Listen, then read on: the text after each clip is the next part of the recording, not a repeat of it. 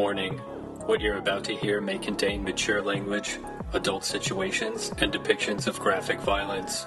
Listener discretion is advised.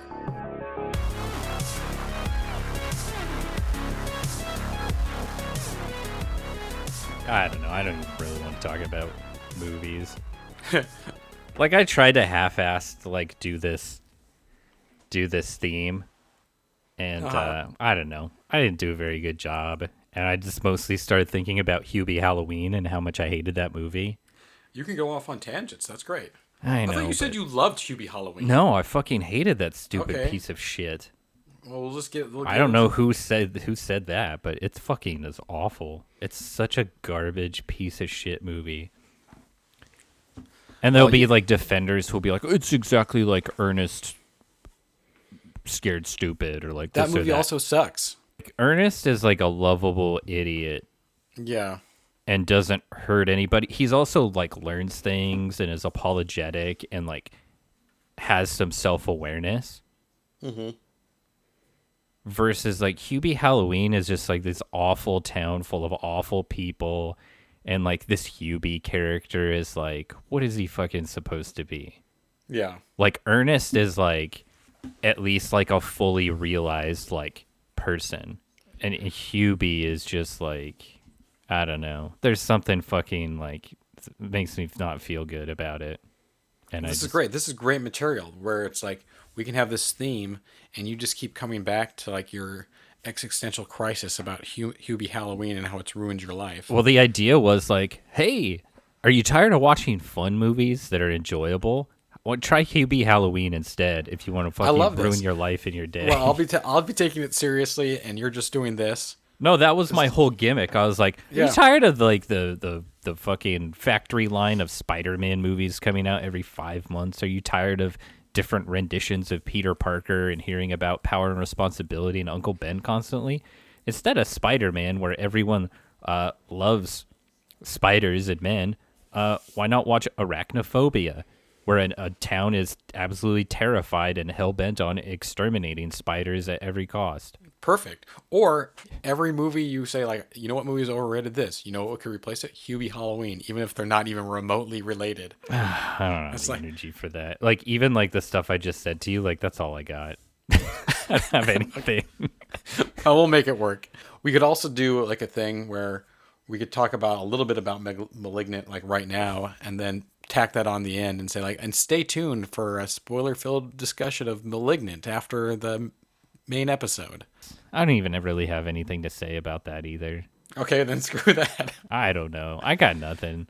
I saw a thing about Time Cop and how it's the 27th anniversary of Time Cop or something, and I was Van Damme plays a depressed man in the future. I can relate. This is great. This is going to be good. This is going to be good. That's it, though. That's all I have to say. I don't have anything else. It'll come naturally. We'll make it work. I hate it. I hate podcasting. I hate movies, and I don't like kids. I do. I guess what though? I fucking love this weather, and I love that everyone is scurrying into their homes. And I went to the fucking park, and the parking lot was only half full instead of 95% full. It was awesome. This is great.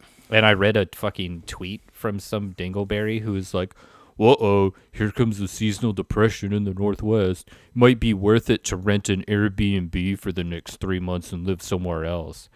I was good riddance. Get the fuck out of my gloomy state and don't come back. I am so sick of waiting in lines and having to find parking and crowds. And I will take all of those people. I know seasonal depression is a real problem and is not fun. However, if it is a problem, move to Arizona. Yeah. Or New Mexico or Texas, or go fucking live in a dry climate where it's sunny all the time. And I will take this state in all its gloomy glory.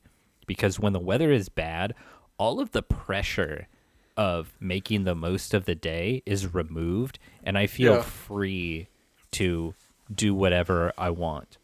Mm-hmm. It's better. I feel the beautiful weather is just creates a host of problems. You're gonna have to go and compete with about 50 million other lunkheads. Right. Like, I want to go to the beach. Well, the parking lot's full. Well, it's fucking crowded full of kids and fucking people's like animals that they've poorly trained and have been irresponsible owners to. And you got to fucking like put up with all that bullshit. You'd say the pressure's off when it's gloomy. If it was nice, like year round, I think the pressure would be off too, because, here it's like, okay, we got 2 months of good weather. Like, we got to cram a whole year's worth. Yes, people are Those 2 frantic months. to go on hikes and go to parks and do this and do Right. that. Yeah, yeah. If it would somehow equalize if the weather was more consistent. Like, you can go to Hawaii in November, and there's still less people on the beach there than there is here in July. Yeah, Here we are, once again. completely opposed to you. That's right, Elliot. It's the motherfucking Trash Heap podcast coming to you live on the internet, which hopefully stays on and plugged in. I heard the internet might be going down. There's going to be some solar flares, some solar activity, Oh, wow. and it could take the entire thing down. So, Where'd you hear this? some kind of science journal Oh, okay. or That's cool. the New York Post. I say get rid of it. Get rid of the internet right now. Oh, what a dream world that would be. I can't Let's even. go. I love talking to people who were born in like the mid to late 90s because they only know a world with the internet, even a world with like cable internet, right? They bypass DSL and dial up and all that shit. Do you know how much time I used to spend at the library? Because if you wanted to look something up, that's what you had to do. Oh yeah.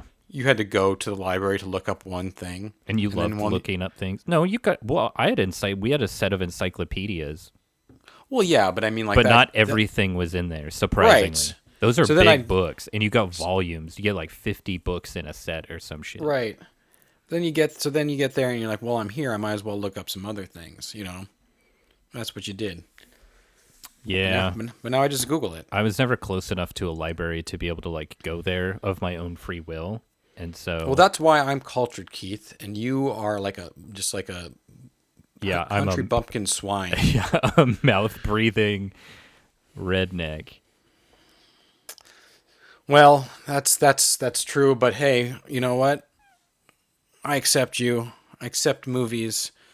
I accept good movies. I accept bad movies. That's what we do. I That's love what we bad talk about. movies, but this is not a bad movie podcast. There's plenty No. of bad movie podcasts. I can go Right. on Amazon or a Tubi or even HBO and find a colossal piece of shit and sit in front of it like I'm Mystery Theater 5000 or whatever the fuck it's called, Right. and make fun of it. But it's way more fun to tell people they're wrong Yeah. and say, "Hey, look at that movie that you thought was a piece of shit. Well, guess It's not. what? Turns out it wasn't a piece of shit. That's You're the right. piece of shit." You are the piece of shit. That's the Because that's what the entire- trash sheep is all about. That's right. We take these right. movies, the movies that you threw away, the little kids that you put up for adoption, proverbial movie children, and we adopt them.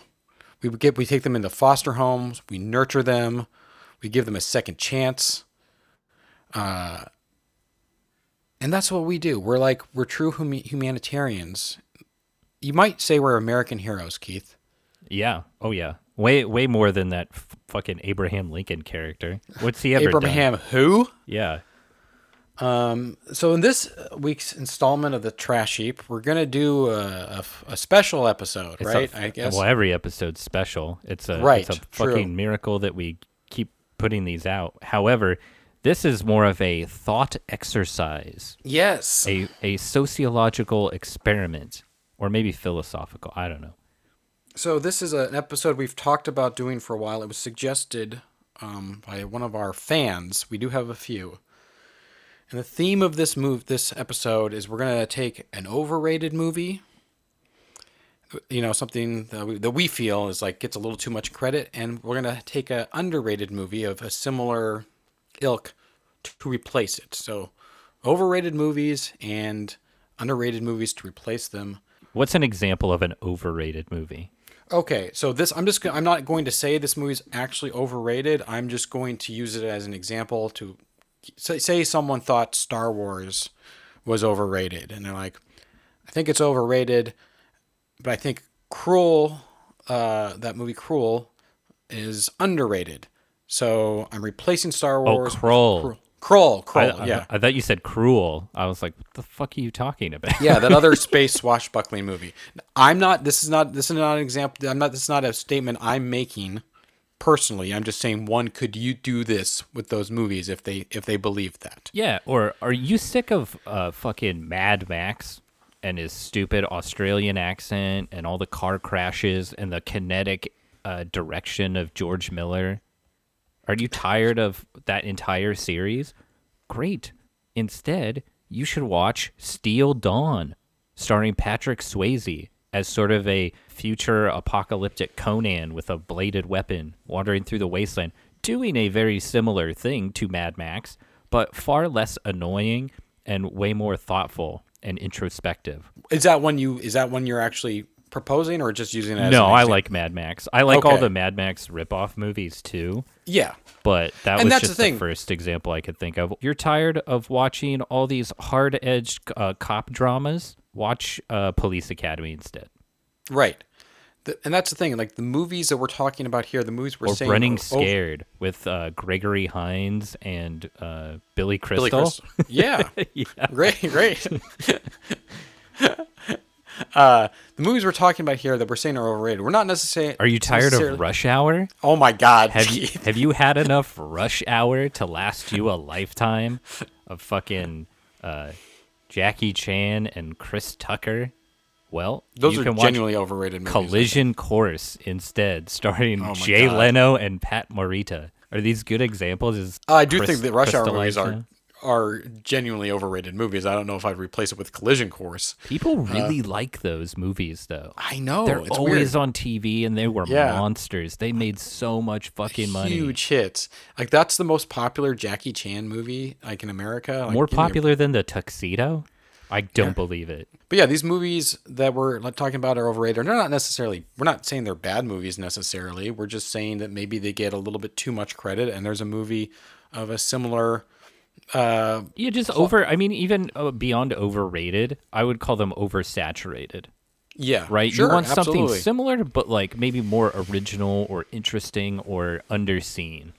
Mm-hmm. I've always had a problem with that term overrated because essentially it boils down to too many people like this thing for my taste. Right. It's yeah. like, well, true, that's yeah. like kind of a non-opinion. Like that's for people who can't like think critically in any or articulate their thoughts in any way. The kind of people that turn to people like us to articulate their thoughts for them. That's right. Because you can't do it for yourself. I'm you the need villain us. in this story. It's good cop, bad cop, right? You're the Oh my good God. cop. I think I'm going to become the bad cop. I think I might ruffle some feathers before I'm gonna we're be done the here. bad cop. You I always got a get to be real the bad- attitude problem. I'm also That's like right. I have so much caffeine and zinc inside me right now. I could probably like wrestle a bear. You're on your third heart transplant. You're pushing 50. Your wife wants a divorce. I had a blood transfusion, and it was the blood of a much younger man, and so I feel incredible. It's high octane, crazy blood. Does that work? I mean, it worked in Fury Road, so that's good enough for me. Man, I gotta get some young blood. George Miller was a doctor at one point. So That's true. if he's got something medical related in his movies, I'm just going to assume that it's real world accurate. All right, works for me. Sidebar. I was Yeah. just threw on Fury Road, just apropos of nothing. I love that all the stupid war boys are making like car sounds throughout the whole movie. Yeah. They're like, and they're stupid vehicle related catchphrases. It's part of the whole charm of the movie, but they're like "Rrr," to each other. Yeah. This is so stupid.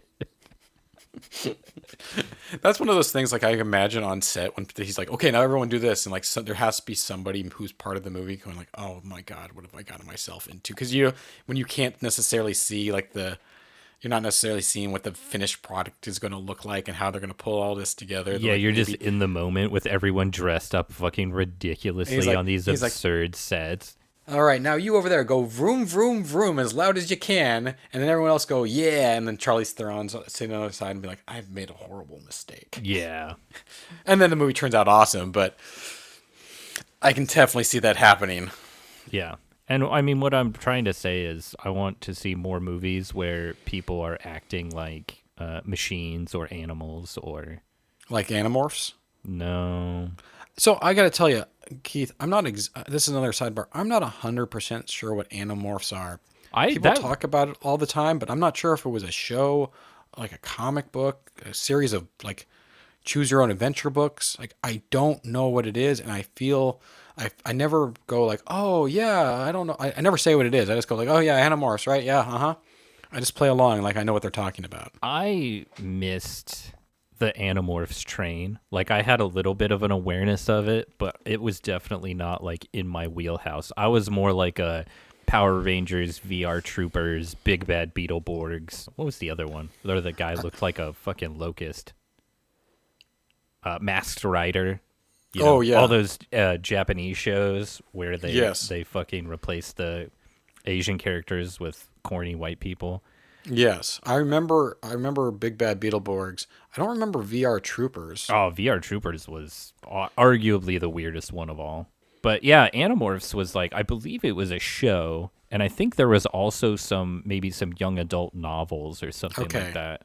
But it's about people transforming into animals. I got that. I just didn't know really beyond that. But people seem to be talking about Animorphs a lot again lately. I mean, you're trying to get me to, like, you're trying to convince me that you've never looked up Animorphs on Wikipedia and spent like a lonely night just learning the entire history about it. And I don't buy that for a second.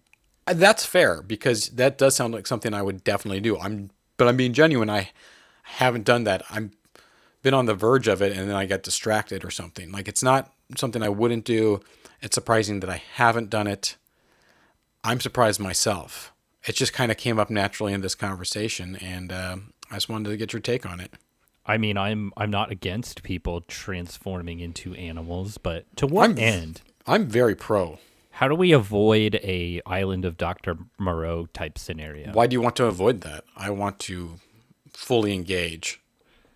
They were kind of upsetting to look at. Yeah, they were, what you're talking about, the Marlon Brando version? Yeah. Yeah, but if you like, what's that? In the Burt Lancaster one, they're totally fine. Burt Lancaster, no one knows about that. That's such an old movie. You're the king of old movies. There you go. Like, you know a lot about older movies that people don't care about. You know what? Actually, one of the movies I considered putting on this list for our overrated, but then I just kind of forgot about. I'm sure it had Burt Lancaster or fucking, Peter Sellers in it. It didn't. It had some people in it, but it's from the 60s or 50s, like early 60s, late 50s, the original Haunting. Oh, yeah. Which is, everyone's like, oh, it's the great blah, blah, blah, blah, blah. I never watched it. I started watching it the other day, and it was so boring. I got about 20, 30 minutes in, and I was like, nope. So I was thinking about putting that one on, and then I just forgot about it. I think that's part of the charm of old movies, though, is that they are boring. No, but and then there's like one scare. Yeah, but I mean, like there's you just said, one big scare, and everyone's like, "Oh, the scariest movie of all time." Like you just said, like I'm cool with old movies. I'm down with them. I was not down with this. Not into it at all. So I thought about it, but I also was so unenthused about it that I just even forgot about even it being a contender for this episode. Wow. So -5 stars is what you're saying. Right. I'm going to talk about one. I'm going to talk about my first choice for an overrated movie and an underrated movie to replace it. And this is my first choice. I am taking Child's Play from 1988 as an overrated movie, and I'm replacing it with Child's Play from 2019.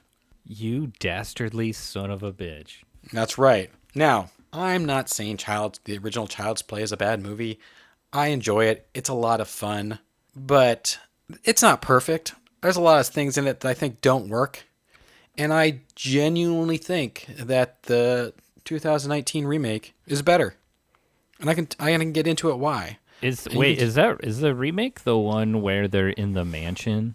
Oh no, No. you're talking about I'm thinking of Cult of Chucky. Right, yeah. You're talking No, about the remake with where Atlanta. Chucky is he's like an Apple Watch or some shit. Yes, And they're exactly. like, oh no, my watch is saying the wrong time, and now it says it's gonna kill me. So I know everyone's probably familiar with these movies in general. You know, you got the first Child's Play, and in the first Child's Play, A serial killer killer. using a voodoo ritual in order to transfer himself into the body of another. He's hoping to occupy the body of a little boy. Instead, he lands inside of a goddamn doll. What a hilarious setup. what a twist. So what Becomes a happens murderous in... doll. So basically, in the remake, like I you love just said, remakes, but I didn't see it. Chucky is essentially an Apple Watch. He is an AI toy that has like Bluetooth capabilities, and He literally, stops tracking your steps. you know that we're going to compare it to The Simpsons again, like we did last week. Do you know that episode of The Simpsons where it's the Halloween Here's Treehouse of your Horrors? problem. Somebody set this doll to evil. Yep, where like the crusty doll becomes evil because it's just got switched from good to evil. That's pretty much essentially what happens.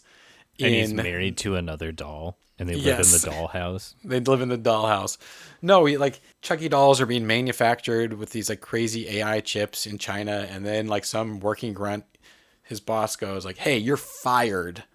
End of your shift, pack up and go home." And he goes like, "Well, I'll show him." And he turns off like all the safety parameters on the Chucky doll. You know, all the stuff that says like, "Don't strangle, don't do this, don't do that." And it's kind of a goofy setup, but it really works because So it goes online and starts researching like serial killers. No, well, so that's actually what's kind of great about it is the way the doll becomes evil is kind of organic to the story, right? So this kid gets the Chucky doll, and at first it's just fine, and it's voiced by Mark Hamill. He does a great job. But like the first time that the Chucky doll starts to cross the line is like it's designed to react to the way kids are behaving, and it's like, oh, the kids are laughing. Well, I'm going to do stuff like that, and I'm going to please the kids, and blah blah blah. So the kid is the owner of the Chucky doll in this one, and his friends are watching some like goofy slasher movie, you know, like Friday the 13th type movie. And they're all laughing because the kills are goofy and stuff. And then the Chucky doll is watching it with him. It's like looking at the TV screen, looking at the kids. And he's like, oh, this is what they like. And like one of the killer in the movie makes some sort of like Freddy Krueger like type one-liner about like, I'm gonna slice you up, bitch, or whatever. And then so the Chucky doll goes to the kitchen and gets a knife and comes up and he's like, ha ha ha, I'm gonna slice you up, bitch. And they're like, whoa, Chucky, what are you doing? And then the Chucky doll is confused because he's like, well, I thought you liked it when people got stabbed. And then it just kind of escalates from there. So it has like, it's like, at first I thought the kind of concept of like, oh, great, so Chucky's going to be an AI and he's going to take over all other Chucky dolls and robots and stuff. How clever. I thought it was going to be dumb. Did a really good execution of it. Mark Hamill's the voice of Chucky. He's great. They really balanced like the goofiness and the comedy and the scares, I think, much better than the first one does as a whole, because the first one's not very funny, actually. It takes itself really seriously, but then it's just inherently so goofy at times that it feels uneven. There's some really good parts in the movie, like some good scares, some good moments, but some things just do not work. And I think a lot of it has to do with how Chucky is portrayed, for me anyway. Like, I think one of the fatal flaws is that when like you find like at first it's not, they don't like, it makes it somewhat ambiguous if it's actually the doll doing the stuff, or maybe it's the kid, or maybe there's another person pretending to be a doll, and the doll just kind of has a blank doll face expression. See, and then I think that if you would have gone into that movie cold when it originally came out, Sure. I think that would have had a different impact on you. No, I think that portion is great. I think that's really done really well. When you have the switch, one thing I don't like is the way the Chucky face completely changes. Like it goes from looking like a doll's face to looking like a deformed human face. Oh yeah, all of a sudden these like muscles that didn't seem like they were there like spring to life. And to me what's creepy about, like, I think killer doll movies are usually bad, but when they're most successful is the stuff where you don't realize it's ambiguous. Is the doll actually doing something? When the doll's face looking like a doll's face is creepier than a creepy looking doll face. You know what I mean? Well, if that's the case, then your underrated movie to replace it should have been Pin. I don't know what that movie is. You don't know Pin? Pin? About Like PI? the medical doll? No. Like the life-size medical doll that I could have swore you were the one who told me about it. I've never heard of this movie. Yeah, there's this movie called Pin, and it's about like a life-size like medical doll that basically looks like a person with the skin ripped off. And it seemingly has come to life, but it's is it alive or not? And it like shows up in weird scenarios and like moves around, and yeah, it's a big medical doll. Oh, that sounds interesting. I'd check it out. It's super interesting. That movie Magic with Anthony Hopkins is kind of similar, where it's like it's a ventriloquist dummy killing people, or is it just Anthony Hopkins killing people and it's like they pretty early on, like it's like, okay, it's Anthony Hopkins doing the actual killing, but there's a level of ambiguity there. Same in that movie The Boy. But yeah, I think it's much scarier when the doll has just a doll's face rather than this contorted evil face. Same with like clowns. Like demon clowns are not as scary as just a regular faced clown. Yes, You know what I will mean? agree with that. I think people really are confused about the whole clown scenario. And then also, like, Brad Dourif is the voice of Chucky in the first one. I love Brad Dourif, but I cannot get over the fact that he's not using his regular voice, and his voice that he's using for Chucky sounds exactly like Danny DeVito. And more specifically, it sounds like Danny DeVito when he's doing the voice of Unky Herb on The Simpsons.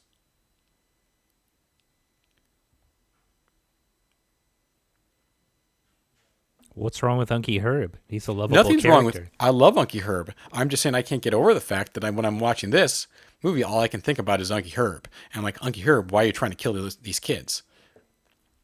Because they took all his money. All right, fair enough. Fair enough. Like I said, I like Child's Play. I think, yeah, particularly the first one doesn't really find that tone. You get on to like Child's Play 3, which is like objectively a trashier movie, but it balances the silliness with the scares better, I think. Oh, it's perfect. The trailer sets the tone so perfectly. I love I'm just going to talk about this trailer because I love it so much. It's like something military academy. Hell on Earth. And it's about to get worse. Right. Because Andy's like in a military school. That's such a like, we had this idea in the 80s because like it was all about like, oh, you've got disciplinary problems, young man. We're sending you to military school. Mm-hmm. And he goes there, and then I think Chucky mails himself there. He does somehow. Like, how does nonsense. he? Yeah, he mails himself. They do a great riff on that in Curse of Chucky, I think.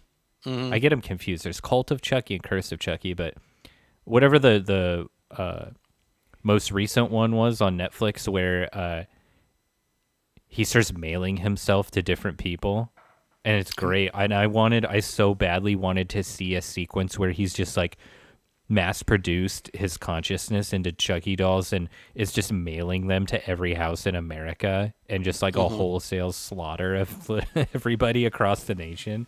That would have been such a mind-blowing scene. They didn't do it, but No. it was still like a really exciting concept, the idea of him just shipping himself out. But yeah, actually that sounds pretty cool, and I'll probably give that a watch. I was very pleasantly surprised with it. There's a backlog of movies on Netflix that I need to check out, and I think I'll just add that to the pile for this fall viewing season. Yeah, it's definitely. It's like, I think it was a movie that, like, I don't know, like it kind of flew under the radar. It didn't really make. I mean, it didn't seem like a lot of people saw it and like kind of dismissed it the same way I did initially, where I was like, okay, cool, AI Chucky updated for the 21st century, blah blah blah. Like, no, it's good, it's solid. Like I said, everyone's good in it. Mark Hamill is great. I think the Chucky doll is inherently creepier itself just because of the blank expression it has most of the time. But the eyes turn red at one point. They right? do turn red at one point. That's true. They go from blue to red. That's how you know it's evil. Just like in where did they do that? Short Circuit. He got the red eyes and the mean eyebrows. Right. You got to know when he's evil. See. Mm-hmm. But yeah, check it out. It's a good movie. I'm gonna. I'll do right. it. You convinced me. There we go. Well done. That's what Court's adjourned. What do you got? You got one, Keith? Yeah, man. Are you tired of robot movies where you can't see the robot or tell what's going on, or all the kids look too old and overdeveloped to be in high school? Well, have I got the movie for you? What movie are you talking about? So I hate the Michael Bay's Transformers series. Yes. Revenge of the Fallen, Dark of the Moon, Age of Extinction, The Last Night. Look at all these goddamn movies. Jesus Christ. They collectively, those movies have made nearly $5 billion. $5 billion. $5 billion. And I am not a Michael Bay detractor per se. I like some of his movies. I think he knows how to handle action. However, these Transformers movies are an eyesore and not enjoyable. And there's the sequel with the fucking Constructicons have the big set of balls just wagging in your face. And it's so fucking dumb and awful. And the human characters are awful. And if anyone enjoys those, you're a piece of shit. You're a bad person. So instead of watching those god-awful Transformers movies, why not give Bumblebee a shot? Man, you're on. You love Bumblebee. I think Bumblebee is fucking tremendous. Not only is it everything anyone ever wanted as far as recreating the Generation 1 Transformers, like the cool sound effect, the way the Bumblebee and the other Transformers transform, like their depictions are all spot on and awesome, and it makes the transformations look cool and look realistic, like they would actually work, just like the action figures. Everything's brightly colored, and the tone of the movie has like an Amblin Entertainment kind of vibe to it. It's like a plucky young independent. I think she's a teenage girl. Yeah. Just trying to make it through life, and she meets Bumblebee and befriends him because she wants a car. She's gifted a car by an elderly mechanic, and it turns out there's a robot inside. It's just a lot of fun. It has a lot of heart. There's great action sequences. John Cena is the jarhead, government military villain. He's great in it. It's just overall, it's just an enjoyable movie. It's a great movie for people who are old enough to be fans of the original Transformers. You can share it with kids now. It's not too scary or upsetting or, too far over their head. It's just genuinely fun and enjoyable. And I agree. Like, I don't find anything enjoyable in the Michael Bay ones. Like, nothing. No. They take themselves hyper seriously, but then also have like the weakest, like goofy slapstick comedy that's like not funny and just seems completely out of tone for the rest of the movie. Like that one, I think it's in the second movie, where one of the giant robots has testicles, and like John Turturro's like, I'm under the robot's balls. But then it's also taking itself hyper seriously at the same time, and there's nothing enjoyable. The action scenes are just so overdone and bland, and can't tell what's going on. The definition of like you can't see what the fuck is going on, because the Transformers were over designed. Yes, like they have all these like shimmering, like a robot would not design something like that. Right.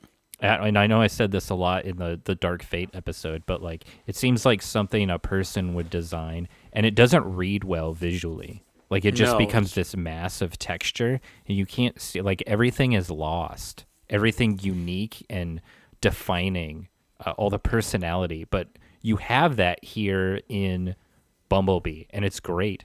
And you even get a cool origin story about why Bumblebee can't talk. Right, yeah. Which is that's great. Like all the shit's here, all of it, and it opens with a epic action scene. Like Yeah. you get all the Transformers are about to die on fucking Cybertron, and they send Bumblebee to Earth, and the Decepticons are chasing after Bumblebee, and he's got to escape, and it's awesome. There's a great fight scene. Bumblebee proves itself a very strong and capable warrior, and not just a comic relief character. And you get Optimus Prime, you get Starscream, you get the Boombox guy, Soundwave. It's all here. Everything you could ever want in a Transformers movie. Plus, like a feel-good story, likable characters. No one's like a fucking dingleberry. Yeah. But yeah, and when that one came out, I think maybe people were just so burnt out on like the shitty Transformer movies that they didn't even care about that one and didn't get widely seen. It didn't seem like. But if that had been the first movie in the franchise, oh man. Oh, it would have been. We would have gotten 10 movies like that, and it would have been amazing. There's also a great motif of, if you like the motif of music in Baby Driver, you get kind of a similar thing here, but it's more tuned into Bumblebee being a radio. Yeah. Or having a radio rather, and using it to communicate, and it's a lot of fun. Like it's just like an enjoyable movie. Like it's very satisfying. Totally. Do you know who directed the movie? I don't know, probably a robot, like a camera that turns into a robot. So it's directed by Travis Knight, who is the son of the founder of Nike. So Travis Knight was the president of Leica Studios, which is the stop motion animation studio. That basically his dad just bought him a movie studio. Nice. He was like, "Dad, I want to make movies." Like, "Okay, here's some money. Go start a movie studio." And he did. He directed Kubo and the Two Strings, produced all the Leica movies. So there you go. Well, that's cool. I mean, nepotism aside, like if you get just something handed to you, it's super easy to fall flat on your face. But also he did. True. But also think about like when we talked about how the Transformers transform in this one versus how they transform in the Michael Bay ones, which in Michael Bay's doesn't even really look like they're like one thing turning into another by repositioning itself. It just kind of like gets gooey and changes. It looks like a pile of like junk from the junkyard, just like random metal shards, like just wiggling around. It's awful. Where in this one you actually have like the clunky like pieces moving like repositioning themselves. Yes. And the guy came from a stop motion animation background, which is like, well, that's kind of how you do it. It's slow and deliberate, and then it makes this visual thing. CGI is also tremendous. It's very good. It's really, everything is lit well. Everything's got great textures. Nothing really looks rubbery. Everything is solid and has weight to it. It's awesome. Originally I had no intention of watching that movie. I was like, I don't care about Bumblebee.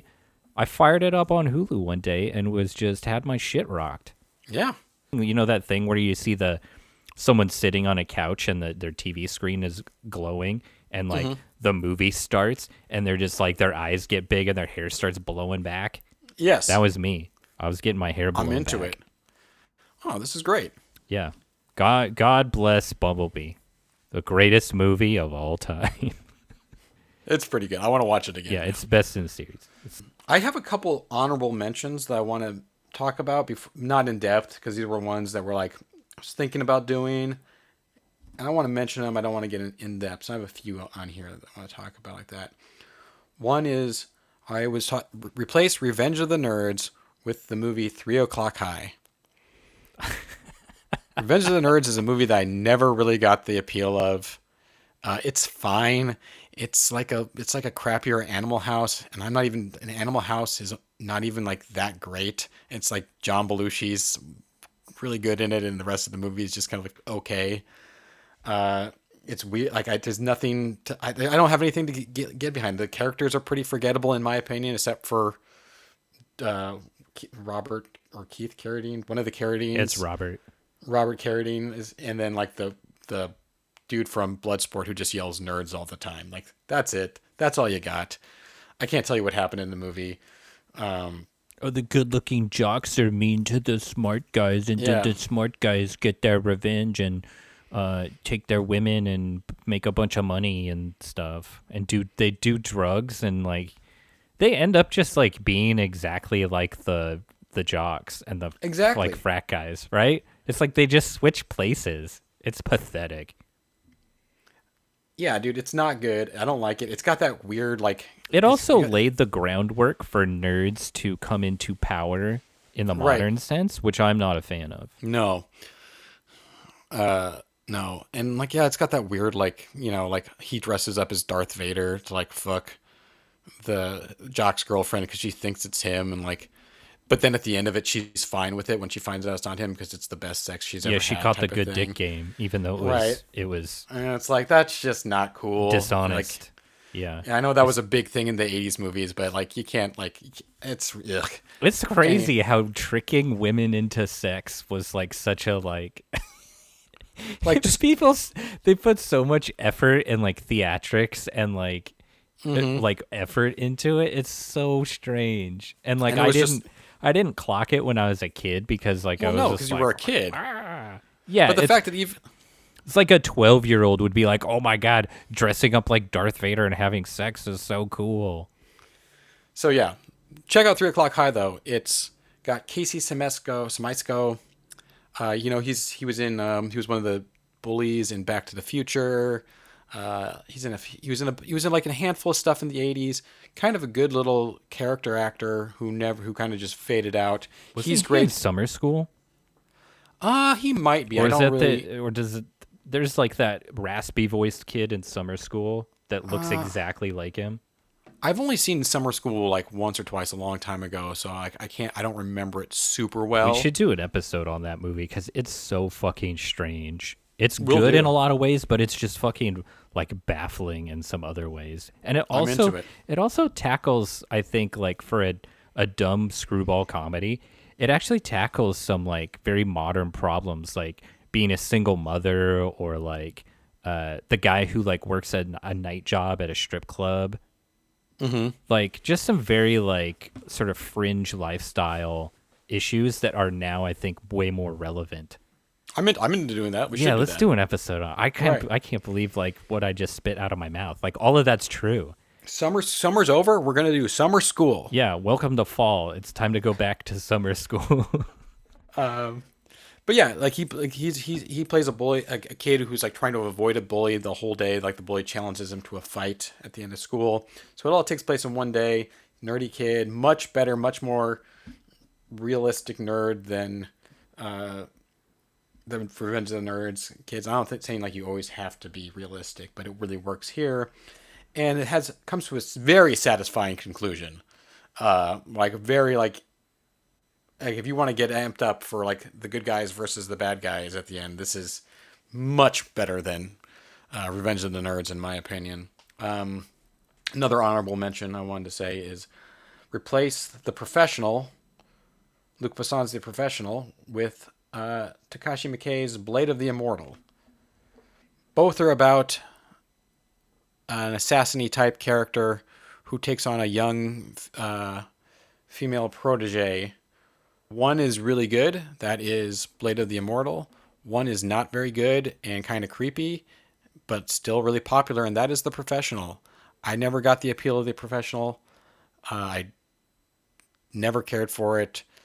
It's creepy. Like their relationship is not wholesome. It's not good. Like it's just weird. Yeah, and if not, you know a lot of the sort of backstory with Luc Besson and young girls and all that, it definitely makes it like not fun to watch.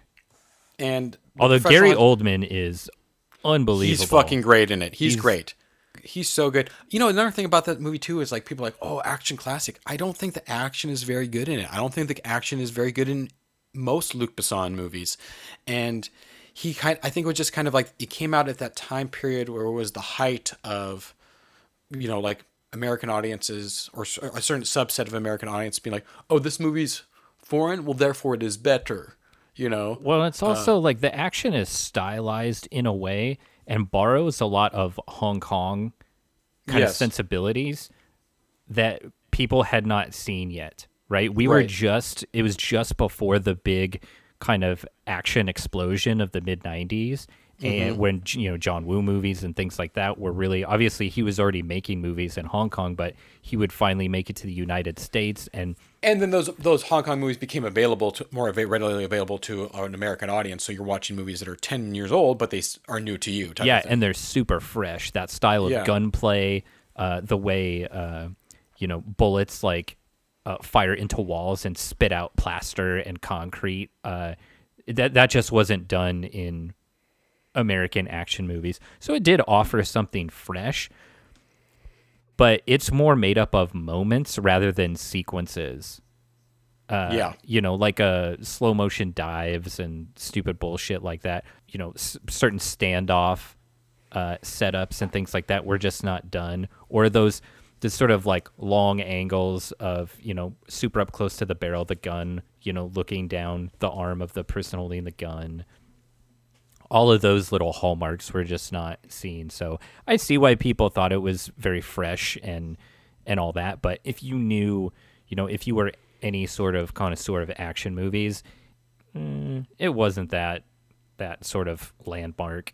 But I guess the story of, what is it like to be this sort of elite level killer that's almost like, it's like the Seinfeld interpretation of a hitman. Like, oh, he does his exercises and waters his fucking plant. And Right. Yeah. I mean, it's like maybe there's the good elements, but the execution is just not there. That's why it's, in my opinion, overrated. Blade of the Immortal is based on a Japanese comic book, and Professional has a very comic booky type feel. It might be based on, I don't know if it's based on previous material or not.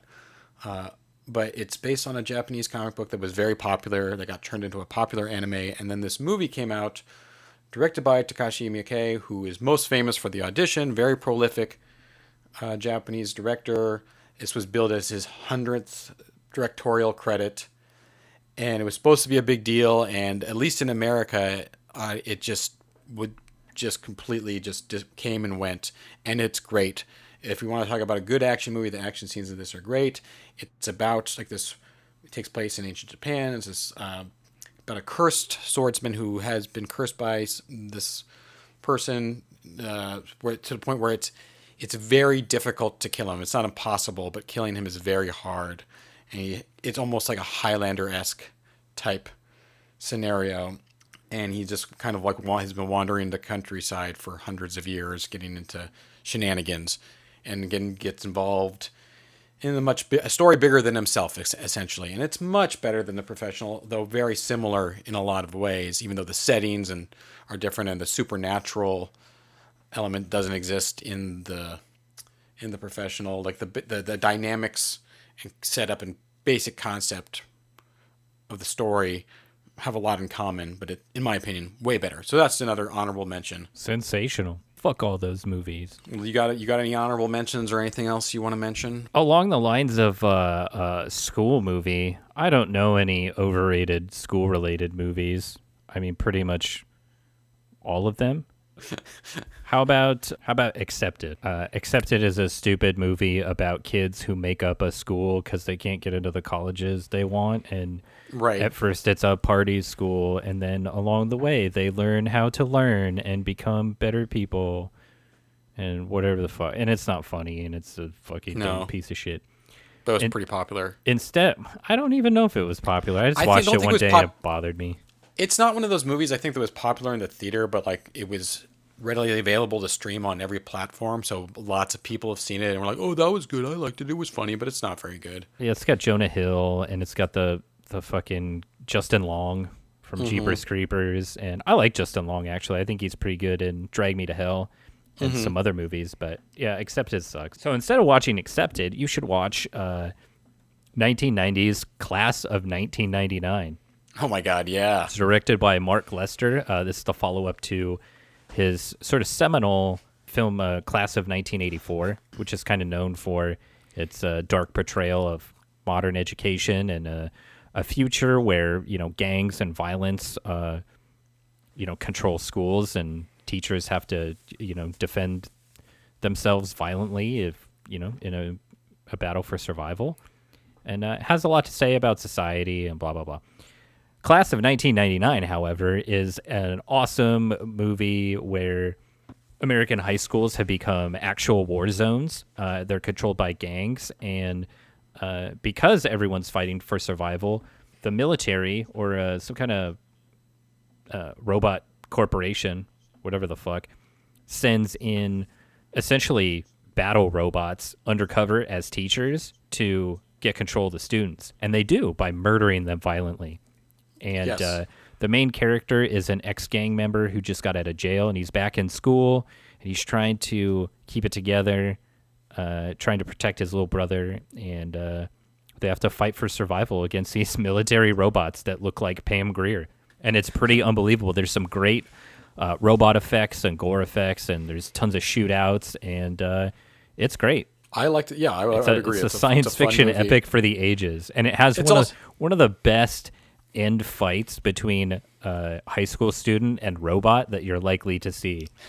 The best end fights between a high school student and robot you're likely to see, because of all the stiff competition. It is funny. I like both of those movies, 84 and 90, Class of 99. It is funny that the Class of 1984 came out in 1982, so it takes place like 2 years in the future, and it's like, Yeah. oh, this is where we're headed. Like, real yeah, soon. things are going down the toilet, And it's real literally quick. just like, oh, the schools are filled with like gangs, Yeah. and not like real gangs, like not the Crips, not the Bloods. It's just like those movie gangs of people with like punk haircuts and But they're also wearing a blazer with the sleeves rolled up, yeah, so it's like this, like those and they got bizarro a like switchblade, and like no Yeah. one can see me. They're seemingly invincible and impervious to discipline, and like always get off with everything like, well, we can't expel him even though he stabbed the kid to death because you violated teacher protocol when you grabbed his hand. yeah, my hands are tied here, Johnson. It's all the red Right. tape. So that's the first movie where it's like not necessarily realistic, but still grounded in the real world, essentially. And the sequel's just like straight up robots. Yeah, and there's actually a third sequel that's even goofier and actually right, less yeah. enjoyable. I think Class of 99 like hits all the right notes, like playing it mostly straight with just a handful of kind of gags and absurdity. But Do you know- kind of a dark, grungy, dirty sci-fi movie, you could do a lot worse. Do you know who wrote the screenplay for Class of 1984? I do not. Tom Holland, who directed the original Child's Child's Play. Yeah, It and all Fright comes full Night. circle. Yeah, that's right. Yeah. So there you go. That's a good choice. I like that for an honorable mention. Yeah, Class of 1999 is usually available for streaming also. Like it's pretty common across the board on like Yeah. free streaming services like say Tubi and Crackle. And it's probably available on like Hulu or Amazon. So definitely check it out if you get some free time. Yeah, well, okay, so next on my list, I have two overrated movies that I'm going to replace with one movie. Wow, this better be good. Oh, you're gonna hate it. I'm replacing two Wes Craven movies. How dare you? I'm replacing Last House on the Left. The man's not even here to defend himself against your slings and arrows. Well, I'm sorry, I waited for this moment where he wouldn't be around. So I I'm could pretty just sure trash Wes him. Craven could kick your ass if he wanted to. Yeah, probably. He would just pay someone to do it. He was like 6'3".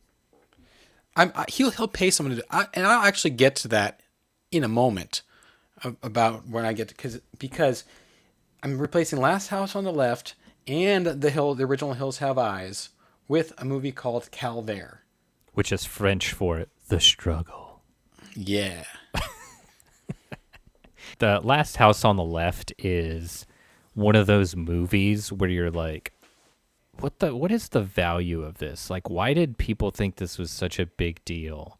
Here's the one redeeming quality of Last House on the Left is the trailer. The trailer is very effective, particularly for the time period, where it's just like that very sensationalized drive-in thing. Where it's like, audiences have been known to die while watching this movie because it is too scary. Just keep repeating to yourself, it's only a movie. And then like that echoes and they just keep repeating that and don't actually even show anything from the movie. No. You know?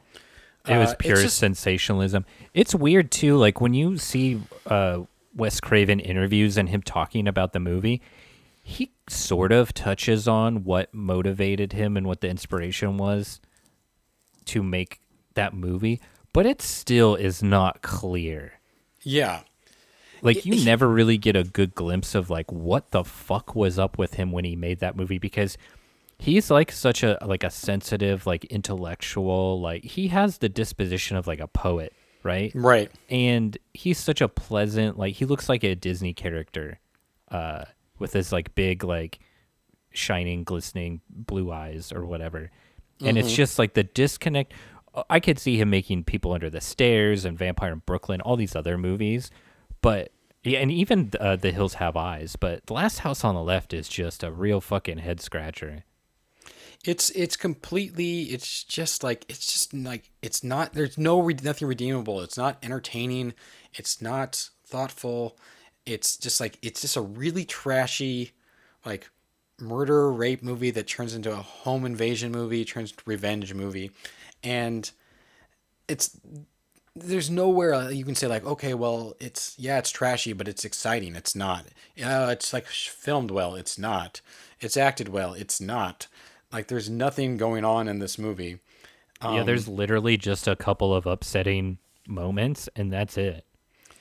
And like you explained all of the plot points. Yes, I did. And a girl is attacked, and then the killers end up in her house, and her parents attack the killers. The killers, when they realize who they are. The Hills Have Eyes is a movie I thoroughly enjoy, but not because I think it's a good movie. I think it's pretty incompetent and goofy and has a lot of like unintentional laughs and entertainment value there. But it's kind of the same thing. There's a lot of stuff in there that is just like overly done for like, and I'm not like a squeamish person, but I also like, I don't get entertained when it's just like shock for the sake of shock or brutality just for brutality's sake, not when it actually serves, it has to serve the story type of thing. And I think what Wes Craven is trying to do in a lot of his movies is make something really deep. And I think in Last House on the Left and in Hills Have Eyes, he's trying to make some commentary on like the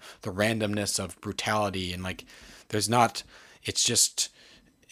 personal, and it's not any of these things. It's just, this is the way the world is. And I get that that's what he's trying to do, but it's not successful. So in Last House on the Left, it just makes the movie into like a boring trash film. And in Hills Have Eyes, it just kind of like makes the movie more complicated and confused and goofier than it already is. Because The Hills Have Eyes is pretty fucking goofy. Calvaire is a Belgian movie from about like 2005, 6-ish, about a man who's traveling through the country. His car breaks down by a small inn out in the countryside. And I don't want to give too much away from the plot, but he ends up staying at this inn, and the innkeeper is kind of a little not all there, and legitimately ends up thinking that this guy is his deceased wife. So he makes him dress in his wife's clothes and like gives him a haircut. And there's weird townspeople, just like in The Hills Have Eyes. Yeah, the whole town is very goofy. It's kind of a reverse home invasion movie where it's like he's not invading the home. He's going to stay at this hotel, but then he's not allowed to leave. He gets invaded by the actual homeowner or inn owner. And there's also one of the best impromptu, bizarre dance sequences I've ever seen in any movie. So like I said, I don't want to give too much away because a lot of what makes this movie great is how it unfolds and unexpected things. But I think it does a lot of the things that Wes Craven was trying to do in those two movies, but does them so successfully. And to your point earlier, I said I'd get to that about how you said he'd beat me up, and I would just say that he would just pay someone to beat me up. I was reading in preparation for this episode where he got the idea for The Hills Have Eyes was that he was traveling through some like small town in the desert, and one of the town folk like shot an arrow at him, not to hit him, but just to scare him. And he goes, "Hey, try that again and I'll sue you." And then the town folks goes like, "I could kill you and leave you in an abandoned mine and no one would ever know." So his response to someone shooting an arrow at him was, "I'll sue you." So if he was around, he would just pay someone to beat me up or sue me for slander. He wouldn't come after me himself. Or would you push him to his limit, to his brink, and he would find the animal savagery within him in order to tear you apart? Yes, I have that Like power in The over Hills Have people. Eyes. I have Which that is the whole power over point of that people. movie. Yes, absolutely. I think it was that incident that like he found that rage within him, and he was like, man, Yes. if Elliot Greenman ever comes up to me and mouths off, I'm gonna show him the fucking door. I've had I'm that gonna effect on eat his many lunch. people in life. Hmm. I'm gonna eat his lunch and twice on Sundays, or however Fuck the yeah. phrase goes. I don't know what you're talking about. Eat his lunch and twice on Yeah. Sundays. I like it. I don't know. I'm not familiar with it, but I like it. Yeah. But yes, that would be my choice right there. 2 movies replaced by 1 movie. I have for this episode, obviously, you're going next, but I have 1 more that I talk about after that, and then I'm done. But what do you got, Keith? Oh God. Well, Halloween is coming up. It's that spooky time of year where department stores put out a bunch of crap that you're gonna buy and then throw away when the holiday's over. You greedy bastards. So in the spirit of that, instead of watching something fun and enjoyable and whimsical or scary this Halloween season, why not subject yourself to torture and watch Hubie Halloween starring Adam Sandler? Arguably the worst film I've ever seen in my life. A film so mean-spirited and awful and not funny that I couldn't get out of bed for like 5 days after watching it. Keep in mind, I love a good act of cruelty or a biting remark. I like rude, crude humor. I like edgy, like dickhead humor. I like all that kind of stuff. But this movie is about a town of awful people who are awful to a seemingly mentally deficient man for no reason. All he does is help. And this town is just the dirt worst to this character the entire time, hurling things at him while he's riding his bike. But he also seemingly has no one to guide him or help him through life, and so he just does things without understanding the consequences and ends up causing problems for people. There are no winners in this movie. Everyone is a loser. The viewer is a loser. This is my Siskel and Ebert moment. Pointing out that here's a movie that despite its, the people and money involved, it is absolutely not worth watching. If you can explain to me why this is funny, I'll give you $10. But Hubie Halloween is the fucking dirt worst, least fun I have ever had watching a Halloween-related movie. And I have seen some pieces of shit that were far less irritating and frustrating than this movie. So then are you suggesting people watch this as like a social experiment? No, I don't. It's something you shouldn't even hate watch. You shouldn't even just see it to believe it. You should just avoid it at all costs. Wait, why are you telling people to watch it? This is worse than Little Nicky. This is worse than fucking 8 Crazy Nights. I'll at least give 8 Crazy Nights some credit. That could be a people from the East Coast in a different region. That might be closer and nearer and dearer to their hearts. And I am totally cool with that. It seems like this reminds me, like your recommendation of this seems to me like something Darlene from Roseanne would do. It's like, you want to watch a scary movie? It's scary how bad it is. You'll be haunted for weeks. I had the biggest crush on her when I was young. Which era of Darlene? Like the tomboy era or the goth era? Oh, definitely the tomboy one where she was wearing like the really big flannels. Yeah. And like constantly moving her hair out of her face. Mm-hmm. When her and David were going to be like, oh, we're moving to New York City to draw comics because we want to be like fucking whatever indie comic person. they referenced. And it's just like, what the hell? I also hated that they look similar. Like they dressed alike, and they both had curly hair and the same stupid look on their face. That really bothered me. I forgot what I was talking about. Hubie Halloween sucks. You could watch it if you want to fucking hate your life and hate movies and hate Halloween. Okay, that took a dark turn. I hate Hubie Halloween. I don't, man. Just fuck that movie. I didn't watch it. I just kind of assumed that it wasn't for me. I just wanted to give it a whirl because I love Halloween and I love movies that are set on Halloween and have like neighborhoods full of decorations and people wandering the streets doing Halloween things and just that spooky time of the year. But this movie is not about any of that shit. It is just about annoying, awful people being awful to each other, and just it's fucking horseshit. There's about a million better movies to watch. And one of them is The Midnight Hour.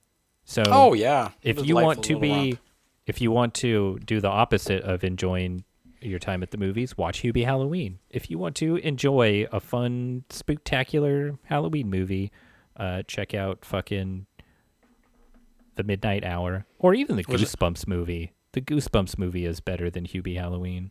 Yeah, and I think you can watch Midnight Hour like on YouTube, like in its entirety. You can in full, in like a very good quality. Yeah, that's a totally fun, just as you said, like neighborhood Halloween type movie. Yeah, people hanging out in town. There's ghost stories. There's zombies. There's a werewolf. There's a Halloween party, a dance number, the vampires. It's great. It's got all the shit you want from a Halloween movie, and none of the like sour bad taste in your mouth that Hubie Halloween has. Man, it's not even about Halloween. That's what makes me the most irritated. Like, it has nothing to do with Halloween. It's about people just being shitty to each other, and it just doesn't feel good. Well, yeah, I guess I'll have to avoid that one. I mean, it's kind of, like, obviously, like, it's a movie, like, it's a movie that I might have been inclined to watch based on just the things you said about, like, oh, like, I gave it a shot because it's love Halloween Towns and stuff, but the second Adam Sandler shows up and it's a comedy, I'm like, I'm out.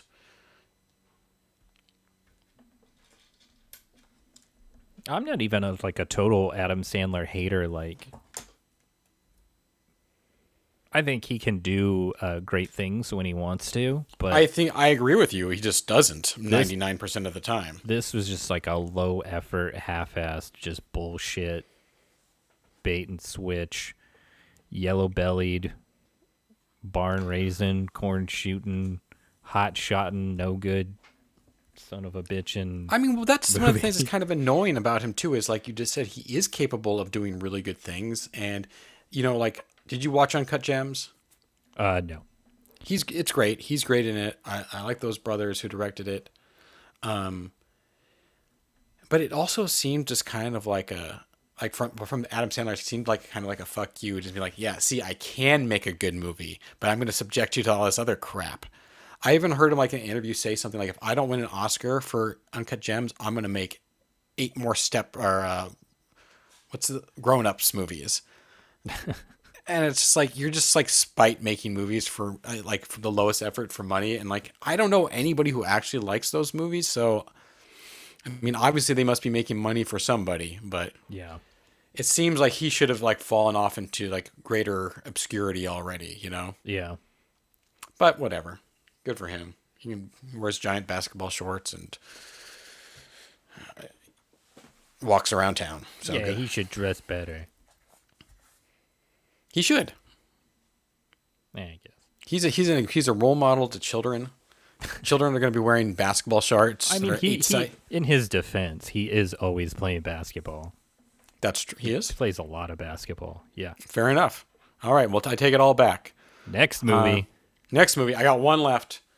Now I'm going to preface this saying that I'm not just saying this, choosing these movies to be contrary or be edgy or anything. I'm not trying to shit on classics just because. But that's all you've done this entire time. Yeah, but I'm really going for it with this next one. These are my genuine beliefs coming up. And I'm going to do something similar to what I did with Child's Play, where I am replacing a sequel or a movie with a remake. I am replacing 1977's Suspiria with 2018's Suspiria. Wow. Get 'em. Get 'em. I will. Get 'em, Giallo fans. People who like Giallo. People who like to explain what Giallo is. I've never come and get Elliot. Never been like 100% sure how to pronounce that. If it's Giallo or Giallo or It's Jello. Jello. We're gonna from here on out. We're just calling it Jello films. Jello, the classic genre of Italian suspense films. Sometimes the there's classic genre of shit that doesn't make any sense. right. So original Suspiria, I like that movie. I like a certain era of Dario, or he's the director, Dario Argento, of his movies, just fine. Suspiria is treated like this untouchable classic that you can't say anything bad about. It's no criticism allowed. If you say something that that puts down one little minutia of the film, horror movie fans will throw rotten fruit at you. Jello police are here. Yeah, that's right. And Elliot Greenman, come on out. We heard you've been disparaging Jello films. But no, seriously, the way these fucking nerds talk about his movies is as if they're just some holy grail of flawless masterpieces, totally invincible from any sort of criticism. What they didn't know was that Dario Argento had a brain tumor the entire time. I mean, I wouldn't be fucking surprised. Like I said, there's an era of Argento movies that I'm like, yes, these are good, I enjoy them, whatever. But they are not the best movies. They're not the best Italian movies. They're not the best Italian horror movies. They're not even the best movies of this ilk. And I understand it, probably for a lot of people, their first exposure to this particular style of film was probably Suspiria, or a different Argento movie from the era. But it's it's not even like he came up with something wholly original, because Mario Bava was making movies similar to these prior to him, and it's not something that appeared out of a vacuum. His movies, like you said, what Giallo, the genre of movies that make no sense, and truly they don't. They're very stylistic and have some these great set pieces, but the in between scenes between the action are often brutal, just dull, poor dialogue about stuff that doesn't matter or mean anything, oddly acted. Suspiria has great music, it has great set design, it has great cinematography, great editing, etc., etc., etc. It's moody, it's atmospheric, it has all these things. But the rest of the movie is, in my opinion, kind of dull. There's a lot of questionable acting, bad dialogue, parts in it that seem to be in there for no reason. And there's this shift too of there's the good era of Argento, and then all of a sudden he starts making terrible movies. And part of me wonders, we've talked about this too before. It's partnerships. Is it just the director that's making the movie great? I know we've talked about John Carpenter and Dean Cundey, and while John Carpenter's obviously very talented on his own, that partnership really cemented the John Carpenter feel and look, because when on the movies where they didn't work together, it's pretty obvious. Yeah, there's a huge distinction there when they're working together versus not. And did Argento have, I've never really looked into it, but did he have the same team of people working on 5 or 6 movies in a row, and then the second he switches to a different crew or works with someone else, is that when his movies started to fall apart completely? Maybe. I have never had that level of interest in Jello films that I've gone down the rabbit hole to research them that in-depthly. So that being said, the basic premise of Suspiria, for those not aware, it's about a dance academy run by witches, a coven of witches. And it's a cool idea, and like I said, the first movie, I like it, it's fine, cool, move on. It's not very witchy, though.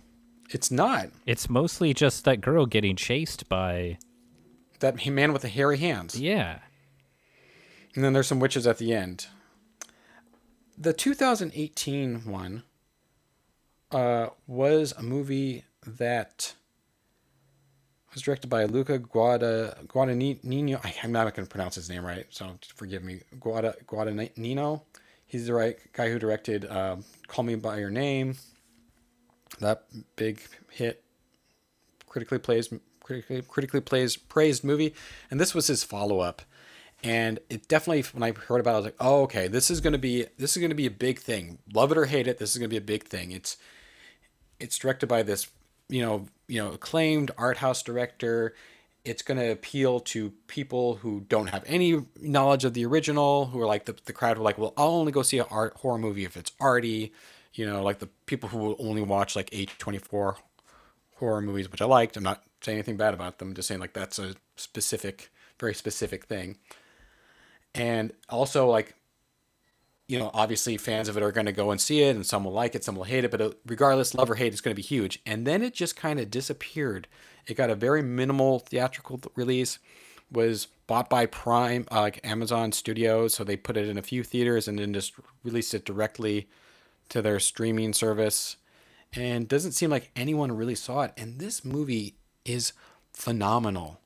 It's so good. It takes the core of the original Suspiria and builds off of it and does such wonderful things with it. And it has all the strengths of the original. Great music, great cinematography, great set design, production design, everything, and none of the bad stuff. The original movie is about an hour and a half and feels like 2.5 hours to me. This movie, the remake, is 2.5 hours and feels like an hour and a half to me because it just moves along.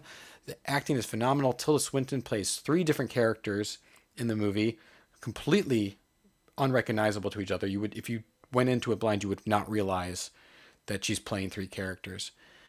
And with the exception of one bizarre scene towards the end that kind of looks like a Nine Inch Nails music video, I can't say anything bad about this movie. I never watched it. No, you've seen the original though, right?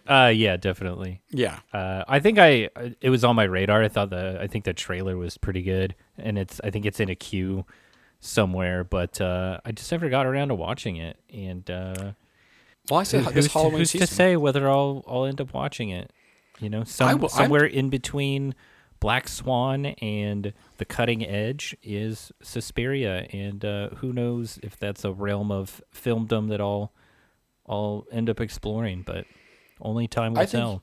Hey, it's Halloween season coming up. Why don't you give it a shot this year? Yeah, maybe. It's much witchier than the original. Like you said, like the first one didn't have enough witches for you. This one's witches a poppin'.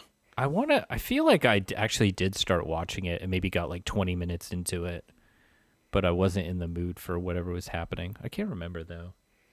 There's a fantastic subplot where Tilda Swinton plays an old man tortured by ghosts of the past. I don't want to give too much away, but Tilda Swinton is always it seems like she just like sneaks into movies. yes, Like she creates a character and just shows up, and they're like, "Well, Swinton's here again. We got to write her into the movie, I guess." She's always like wearing weird disguises and just like playing these oddball characters, like in The Dead Don't Die. Mm-hmm. Have you ever seen that? I didn't watch it. No. Bill Murray and Adam Driver. She has the weirdest goddamn character. That movie is so strange. I'm still trying to figure it out. Like I've seen it like 3 times now, and I'm just like, what's going on here? Yeah. I should get around to watching it. It didn't look great to me, so I was like, it was one of the. It's not. Mm-hmm. That's the weird thing is it's not great, but it's also not terrible. Sure. And it's the kind of thing like you can't, like I just feel compelled to watch it. Well, maybe that should be one that you add Suspiria to the list. I'll add Dead Don't Die to my list. No, I'm not recommending The Dead Don't Die. Oh, okay. I am not recommending. Formally. Formally. I want that stricken from the record. Yeah, so there you go. That's my final take on Suspiria. My final take on overrated movies.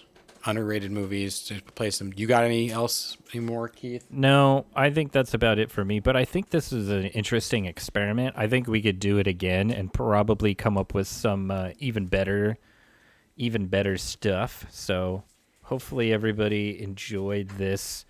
Us just sort of pissing into the wind with this concept. But I mean, I'd love to hear everybody else's ideas too. Yeah. I mean, you said this. We could do this again. This could be an annual show, like our once a year. Yeah, we'll have everybody dress up in tuxedos and like make a whole night of it. We'll drink champagne and wear monocles and act like we're hot shit. Sold, sir. Your taste in movies is awful. You should be watching this instead of that claptrap you're always viewing. Knock it off. We'll talk like that. Oh, I'm into this 100%. Well, yeah, thanks. That's about it, I guess. That was fun. Hope you enjoyed it. It sounds fun when you put it like that. Yeah, that was fun. It was fun, guys. Don't sit back and lament about the hour and a half or whatever you just wasted of your life. It was fun. You liked it. Yeah, it's only fun if you say it was fun. That's right. I'm never sure if I've had fun until someone tells me. You gotta say it out loud to make it real. That's right. Yeah, I guess that's it. Goodbye. No more shit movies, Hubie Halloween, whatever. We're done. Add those movies to your watch list or you're gonna be in big, big trouble. That's right. Okay, that's it. Let's get out of here. I'm done. Goodbye. No more movies. Keith, what do you say? This is the most underrated catchphrase in all of podcasting. And until next time, the dumpster is closed. Goodbye, everybody.